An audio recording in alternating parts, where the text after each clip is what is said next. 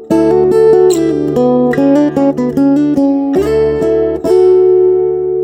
am Solus Veritas, and this is the Defending American Exceptionalism podcast. It appears many Americans have forgotten what makes America exceptional. This podcast is here to remind them. The greatest country on earth has been so successful that it may now be suffering from that very success.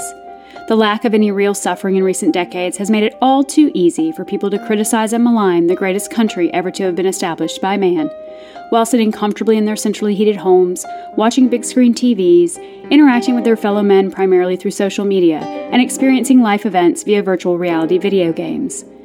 This podcast is meant to serve as a reminder and tutorial on the unique and special form of government our founders created, and to explain the real history, purpose, and structure of America.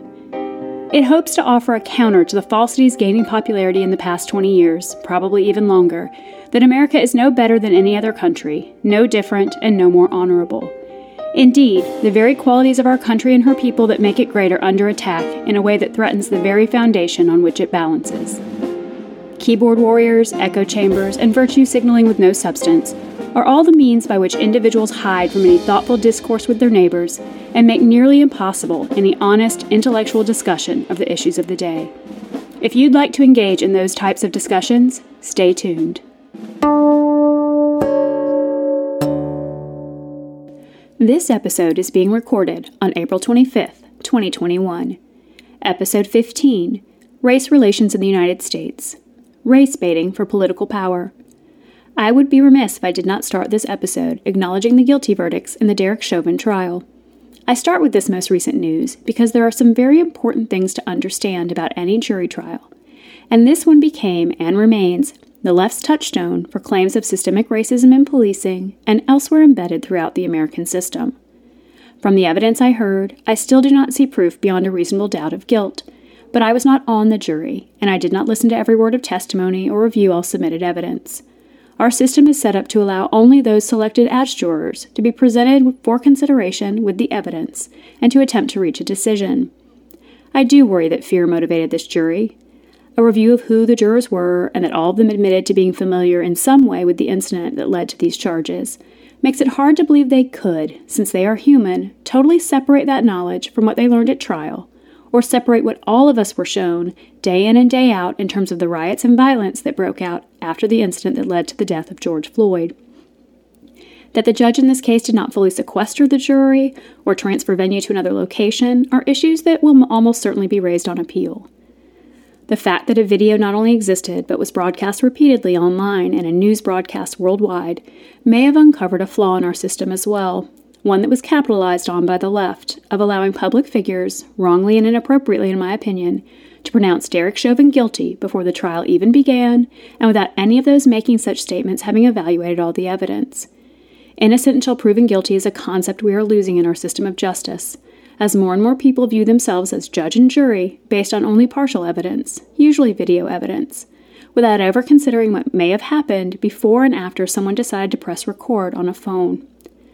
What is missing from this trial, and missing entirely from any of the reported evidence, is that race had anything to do with the decisions made by Derek Chauvin. Despite that lack of any reason to believe race was a motivating factor in his conduct, and the lack of any allegations race played any role at all in this incident, the case is still one being used to claim its proof of systemic racism. And this is why today's topic is so important. We are being intentionally pitted against one another. We are being intentionally divided by race. Not by our own choices, but by the manipulation of those who seek to use this kind of division, both to keep their own power and to control the rest of us. Division is how tyrannical governments control citizens. Rather than the class division of Karl Marx, the left has realized that if it can continue to divide us by race and to promote false theories like critical race theory that proclaims every white person guilty of racism based solely on skin color, it can build a society where they remain in power and govern as an elite class to the detriment of the rest of us in our country. But what is the real history of race relations in America? And why are we allowing one side of the political spectrum to try to convince us that such relations are no better than they were in the days of slavery and Jim Crow laws? The facts simply do not support these claims. And no matter how many times government officials, Black Lives Matter activists, white elite colleges, and rich white kids repeat this lie, it does not make it true. An earlier episode discussed some of these issues briefly, but it's time to figure out why race relations today are so much more strained than they were just a short time ago. The country cannot escape its history, and no one is trying to erase or pretend that slavery did not exist or that it was not abhorrent. Quite the opposite. This is an understanding and fact upon which nearly all of us can agree. But contrary to modern assertions that America is somehow unique in her history with slavery, slavery is a scar on humanity itself. The Greeks had slaves, the Romans had slaves, with estimates that up to 25% of the Roman Empire's population was enslaved. The Mongols had slaves, the Vikings had slaves, the Middle Ages had a robust European slave trade, the Muslims had slaves, the African continent had slaves, the South American countries had slaves, and there are still areas where slavery continues to exist today. Slavery was often the result of warring factions, with the victor taking captures from the defeated tribe or nation and enslaving those people.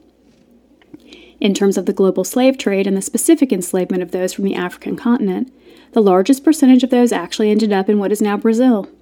And into this century, tens of thousands of Brazilians are still considered to be working in slave conditions in that country. In terms of identifying the possible hub of African slavery, Zanzibar is often considered to have had the most slaves pass through its port, with an estimate that in the 19th century, as many as 11 to 18 million black African slaves went from that port to areas in the Middle East and Europe, and an estimated 9.4 to 12 million made it to the Americas, to include not only what is now the United States, but other countries in North and South America. The Omani Arabs are thought responsible for most of the slave trade of this period, but it cannot be overlooked that the enslavement of nearly all of these people was done by other black Africans. The point of this information is the United States does not stand alone as some creator or enabler of slavery. Rather, the civilization of man has guilt to go around the globe on this one. Nor was the United States the last place to end slavery. As mentioned, slavery continues in some areas of Africa to this day and in some other pockets around the world. So why are so many now attempting to paint our country as uniquely racist and more responsible for this inhumane practice than any other? Ironically, the thing upon which this claim is based is the fact that our founding documents ran counter to the idea of slavery. But shouldn't that be a positive? Not if you ask those who seek now to reinvigorate racial division for their own purposes. For if a people is happy and unified and engaging with other people not based on the color of our skin, we may not buy into the blatantly false idea that our systems need total reform. And that it is the apparent goal now of America's left to tear down America and rebuild it as some socialist utopia, it is not for racial equality or justice they seek to destroy our foundation, but for the exact opposite. From the Declaration of Independence to the United States Constitution to the Bill of Rights that was added to it and the post-Civil War amendments, there is nothing racist in our system. Let's take a look at those documents. Perhaps the most known words from the Declaration of Independence include the following. We hold these truths to be self-evident, that all men are created equal, that they are endowed by their Creator with certain inalienable rights, that among these are life, liberty, and the pursuit of happiness. But the document goes on, and in pertinent part makes this recognition.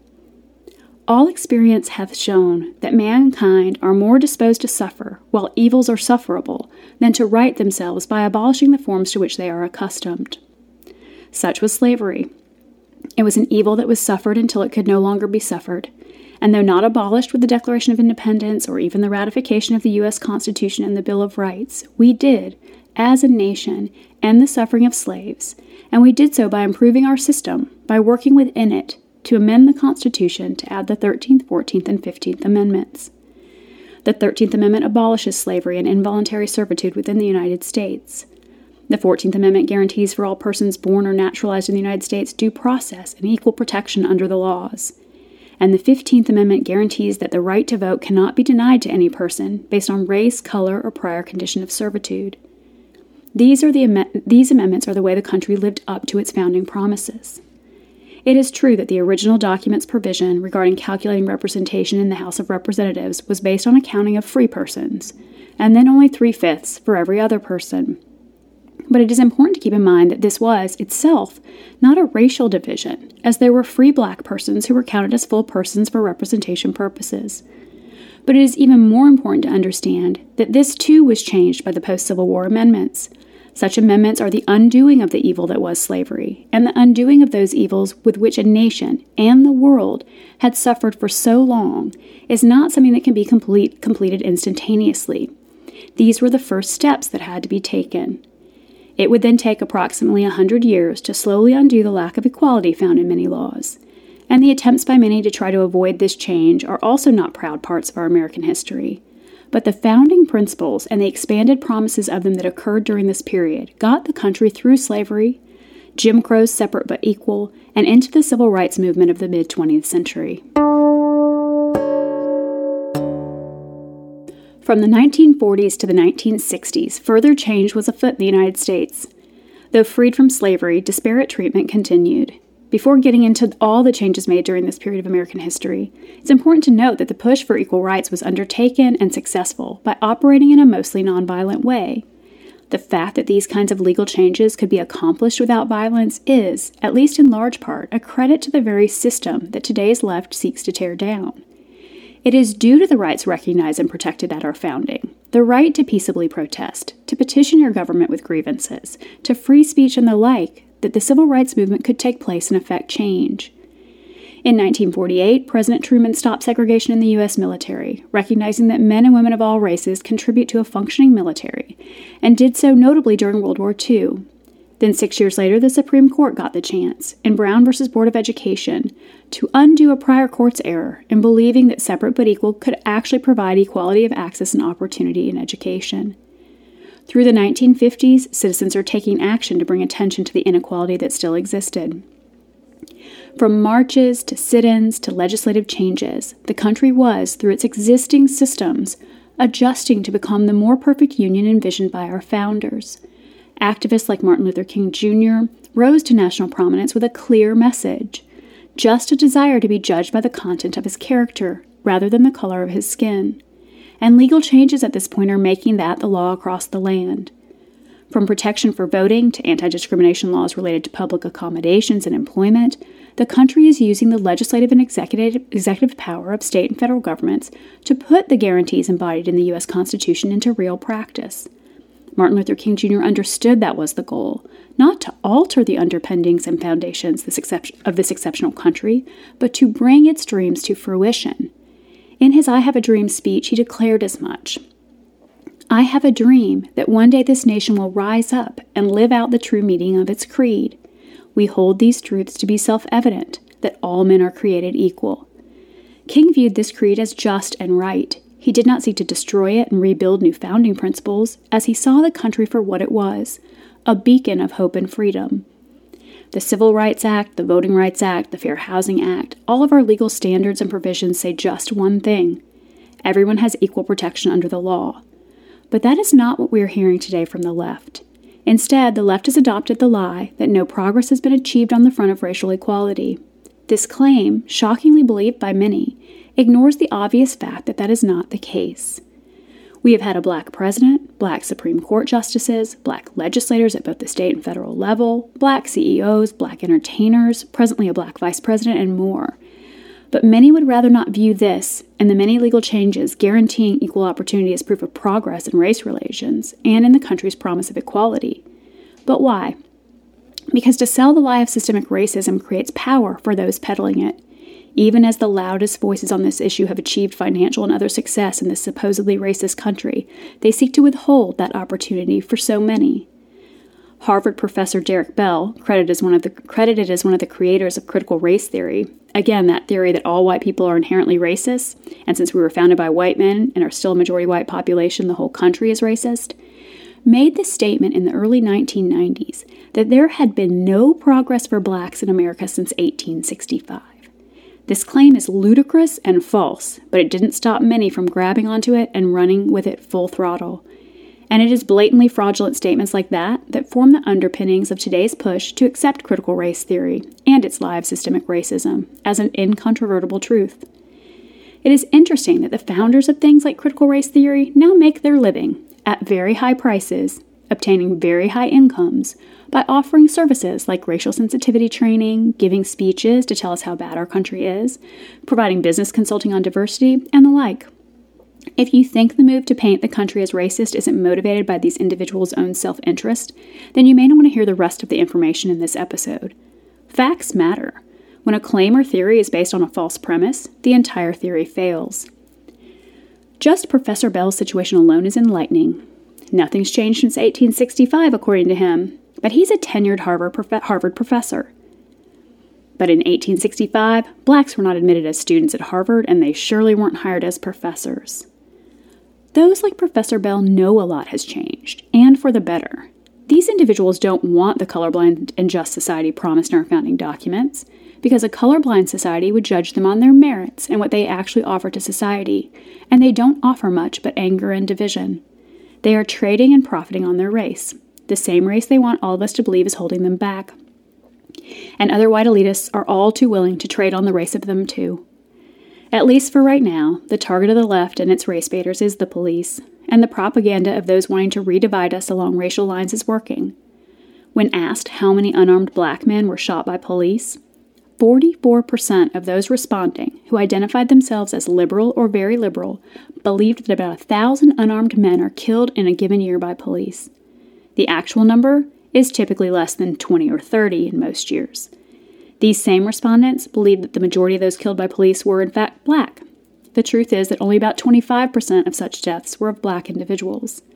Admittedly, that is more than the percentage of the black population in the country, but it is still not anywhere near the majority of those who have fatal encounters with police.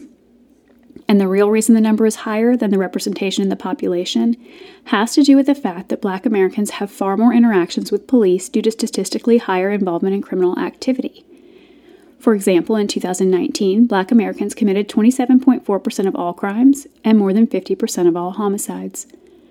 What the left, BLM, and others should be doing is not exaggerating the facts to sell the lie of a racist system, but engaging in discussions about why it may be that more black Americans find themselves in encounters with police in the first place.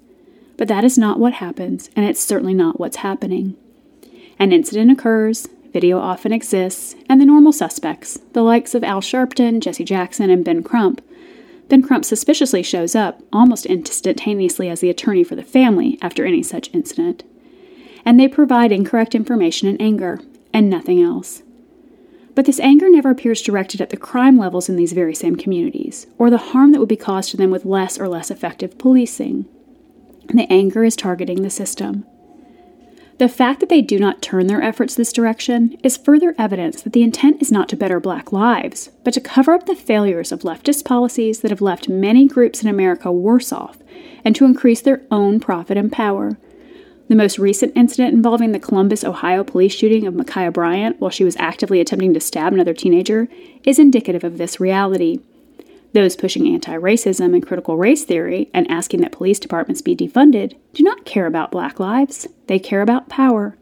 No one is asking after the death of Ma'Khia Bryant why she was in foster care and not at home with her mother. There's also been no mention of any father.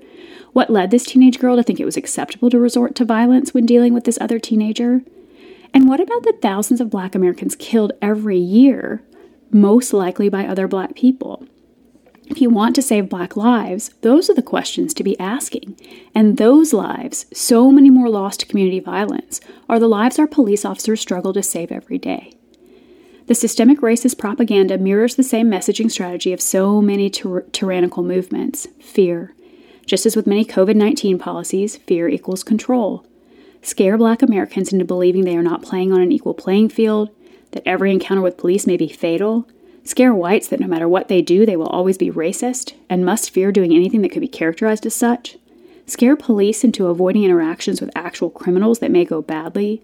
Fear, fear, and more fear.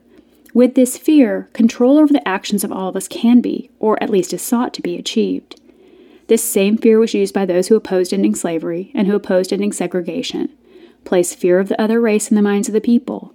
It is the same tactic, and by the same party, the Democrats. The Democrats are the party of slavery, Jim Crow, and now what can only be described as the modern-day liberal plantation. Convince minorities that their very lives are in jeopardy under the other party's policies, that the other party is full of racist white supremacists with no evidence of that fact, and you control them into continuing to accept your power over them. The added problem is that we have failed to educate our younger generations to think for themselves, so these fear tactics and the creation of unjustified anger to fuel cries for change are working. And here are some examples of how truly ridiculous the claims of systemic racism have gotten, such that it's amazing anyone buys into the messaging.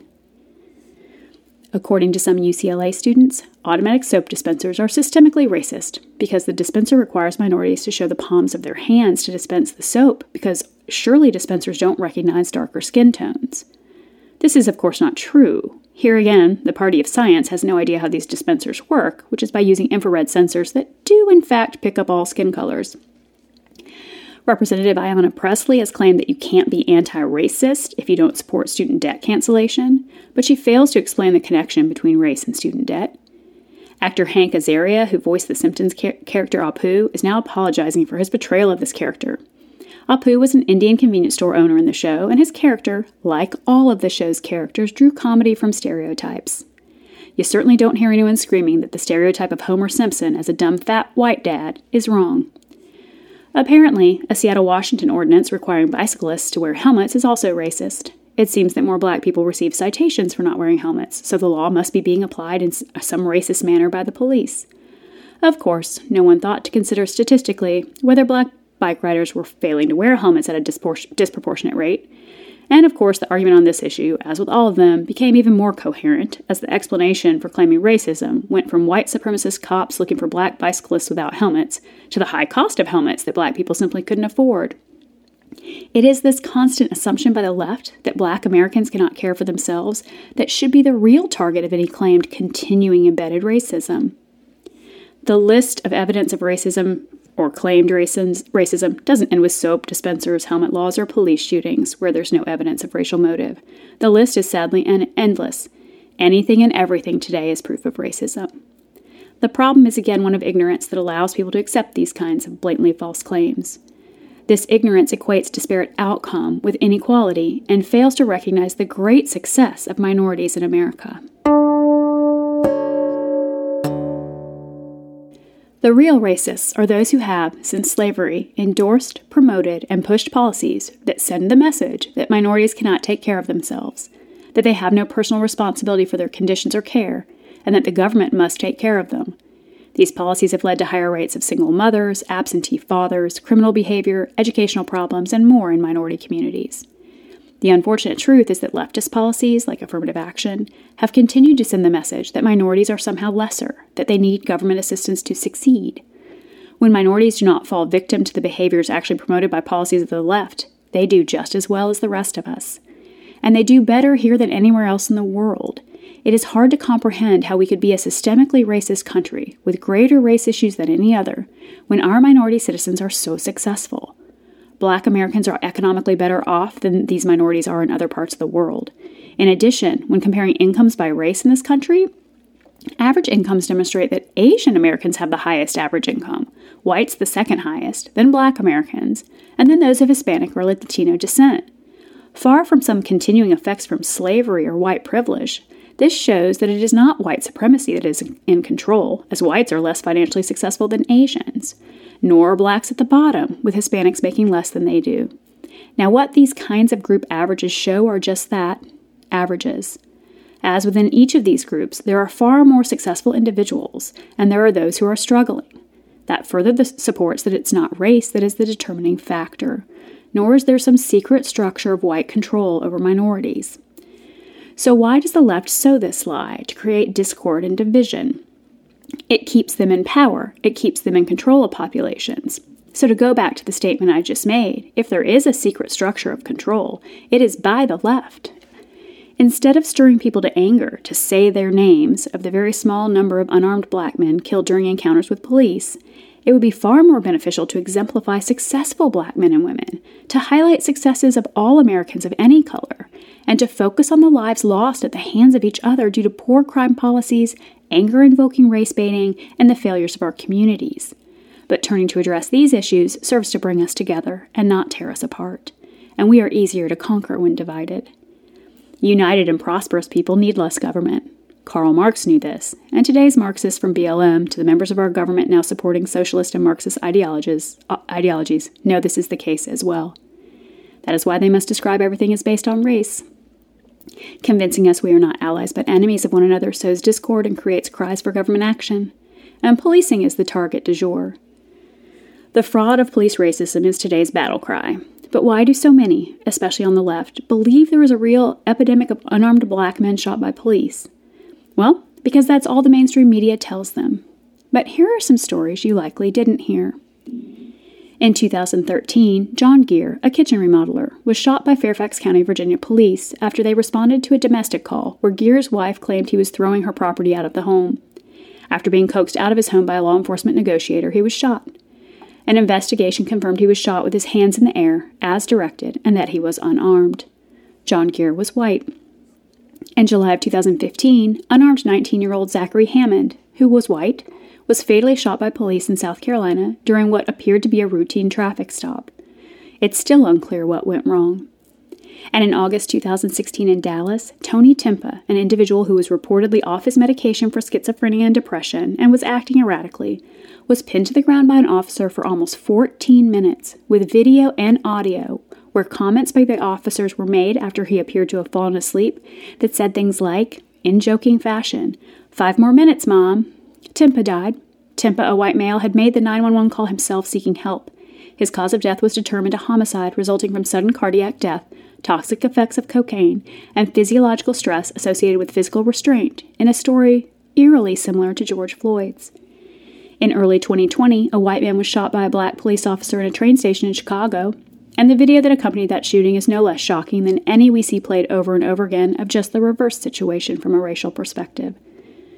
On May 20th, 2020, just 5 days prior to the George Floyd incident, an officer with the Phoenix, Arizona Police Department shot and killed Ryan Whitaker while responding to a domestic disturbance call. Mr. Whitaker was white and unarmed. Earlier this month, Portland, Oregon police shot a white man, but his race was only disclosed by the media when, after reporting police had fatally shot someone, assumptions the deceased man was black led to protesters beginning to congregate, such that this race was released so everyone could calm down and go home, which is what they did. In fact, a 2019 Michigan State University study published in the Proceedings of the National Academy of Sciences sought to investigate bias in police shooting incidents. But what they found was that if a bias does exist, it is an anti-white and not an anti-black bias. Simply stated, the news media does not report the shootings of unarmed white men. In fact, more than 30% of such incidents could not be found to be reported at all, other than in actual crime and death statistics, with no news mention, and the others are typically reported only locally. These incidents of the shooting of white unarmed men by police is not an attempt to compare incidents, but to highlight the inaccuracy in any conclusion that there is some systemic bias against black Americans, and black men specifically. There are bad police, and there are bad decisions that are made because an officer is in a dangerous position and in a split second must decide how to respond. And there are good police decisions that nevertheless end in tragedy. Law enforcement officers put their lives on the line for all of us every day, and they are bound to make bad decisions.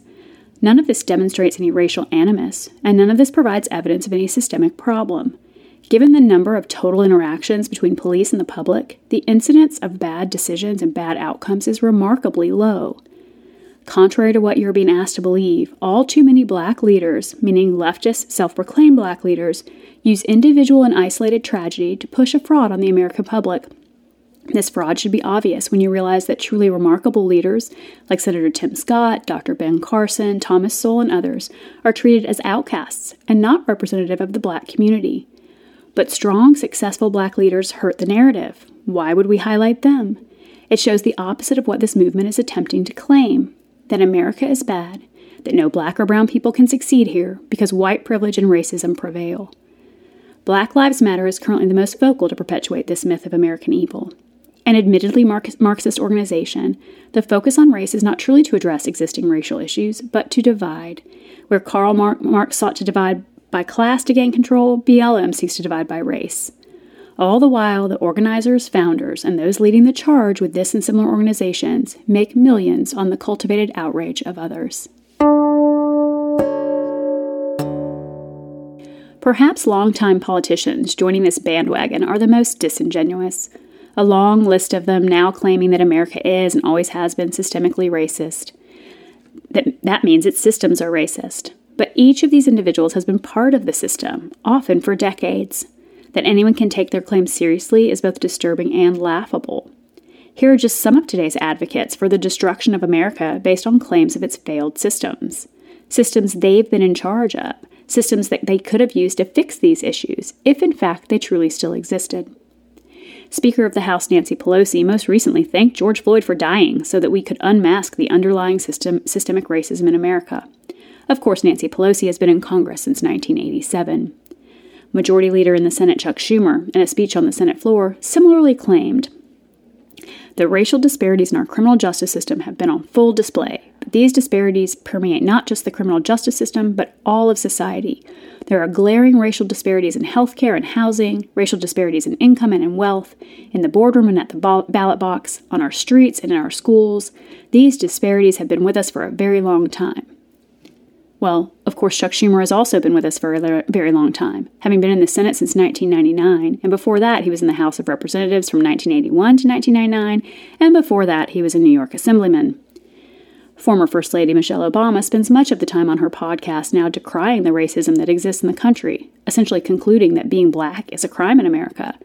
This is coming from someone whose black husband was elected president twice, and who remains one of the most respected women in America, if polling is to be believed. Vice President Kamala Harris regularly bemoans systemic racism, despite her election to the position of vice president and her prior service in public office in California and as a U.S. Senator.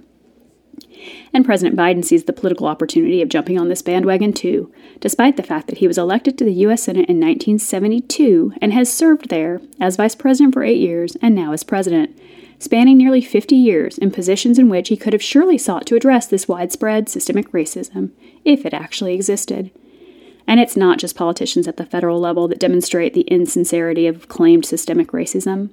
Consider the most recent publicized police shootings, and look at who's in charge of most of the systems that govern those, cities and police departments. Breonna Taylor, Louisville, Kentucky, a city governed by Democrats since 1969. George Floyd and Daunte Wright, Minneapolis, Minnesota, a city governed by Democrats since 1978. Jacob Blake, Kenosha, Wisconsin, a city essentially run by the same mayor for years and years.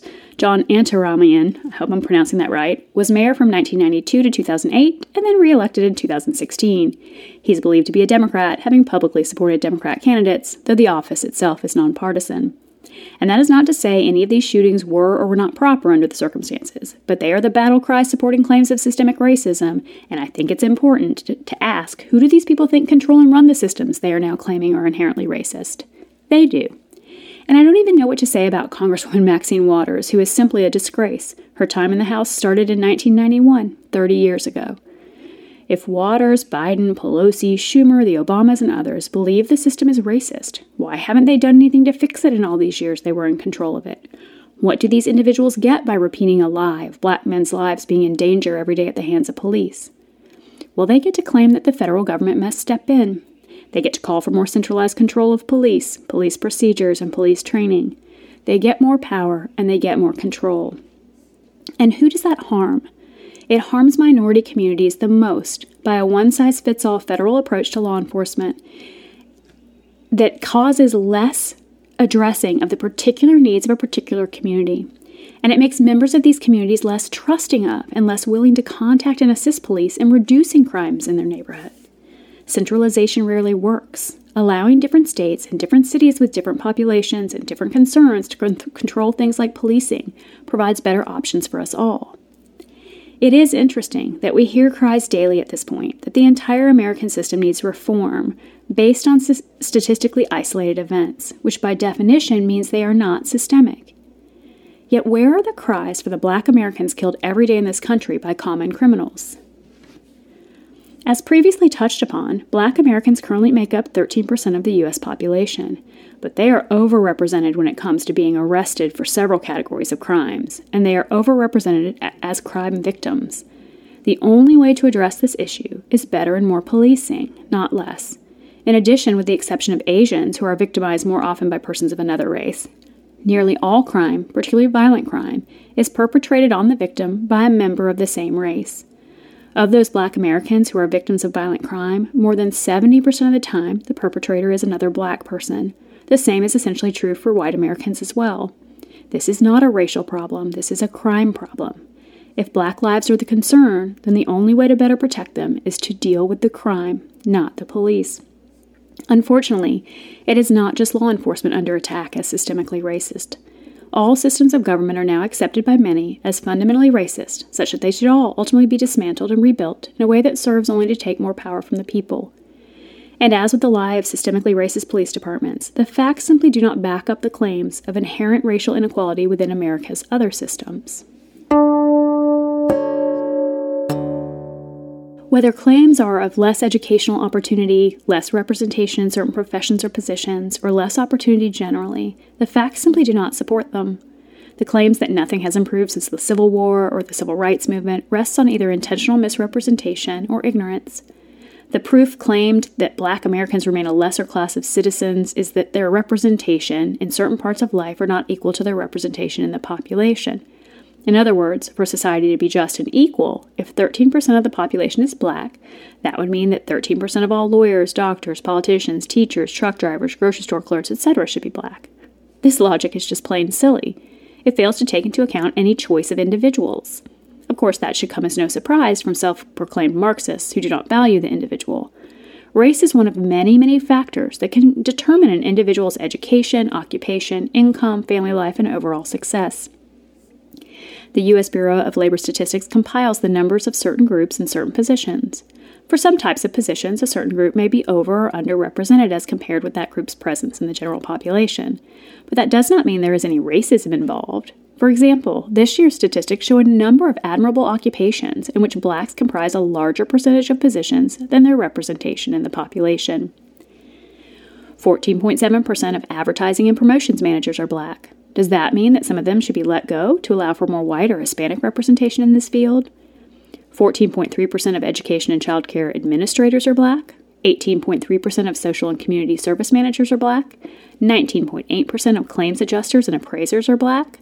14.5% of tax examiners and collectors, 14.8% computer network architects, 26.8% of child, family, and school social workers, 20.3% of healthcare social workers, 16.3% of television, video, and film camera operators and editors, 15.5% of dietitians and nutritionists, 18.5% of respiratory therapists, 16.2% of cardiovascular technicians, 16.3% of MRI technicians, 25.6% of licensed practical nurses, 32.9% of correctional officers and jailers, 23.9% of bill and account collectors, 16.6% of judges, magistrates, or other judicial workers, and I could go on.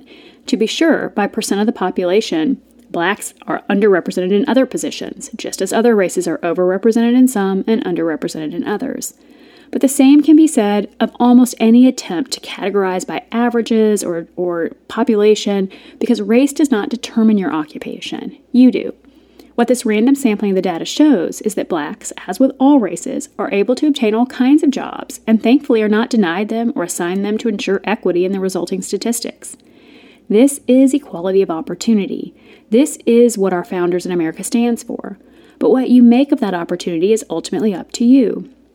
A lot of what you end up doing as an occupation can be determined by your family, your location, your own interests, and it may have absolutely nothing to do with your race.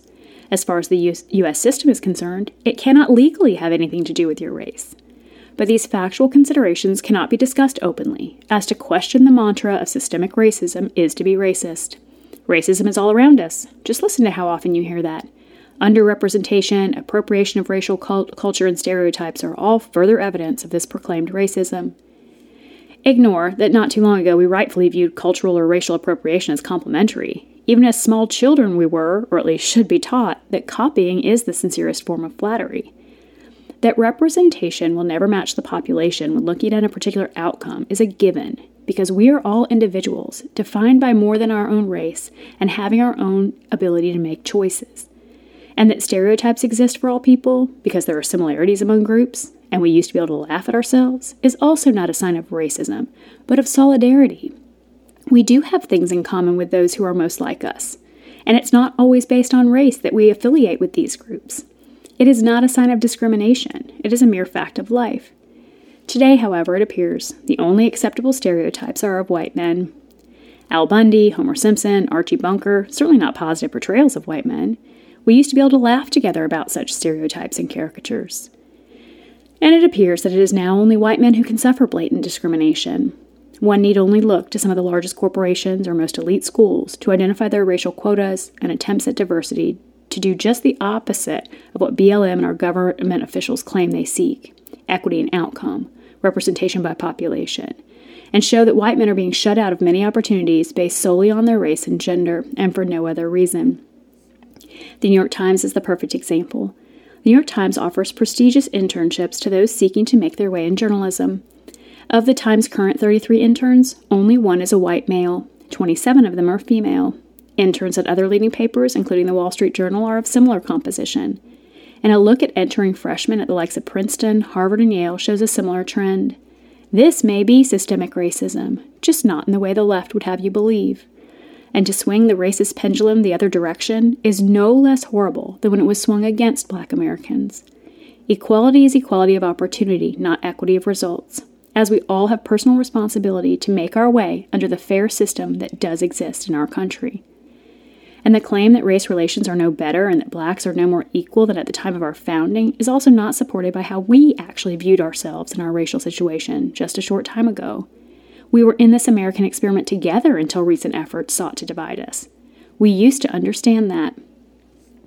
From 1992, where concerns about racial relations did have a temporary spike related to the Rodney King incident, until relatively recently, polling showed that of those questioned, of all races, only 0 to 5% in a given year would identify race relations or racism as the biggest problem facing America. But in November 2014, a Gallup poll showed that as many as 13% of Americans, again of all races, viewed it as a top issue. And prior to 1992, race had not been considered a top issue since the 1960s. The rise in concern for race relations resurfaced only when those on the left, many in the Obama administration, began slowly telling the tall tale of systemic American racism. It is interesting that feelings on race relations became less optimistic during President Obama's time in office, not more. Sitting in the most powerful position in the world, he started to weave a tale of racism that would look nothing like our country's actual history. Our view on race relations started to improve in the polls conducted in 2016 and 2018, despite claims that Trump's presidency is at least one cause of our current division. The optimistic view of ourselves and our neighbors came at a time when Black unemployment was at its lowest and wages were on the rise. It was not until the 2020 election and the unfortunate incident of George Floyd that the left, though it had been slowly attempting to indoctrinate younger generations more quietly using critical race theory, finally went full-scale attack on America by latching onto this tragedy to forward its Marxist agenda. The left saw its chance and it went all in. If this narrative is not stopped, we will all suffer. By last year, polling uncovered that nearly 2/3 of Americans now viewed race relations as bad.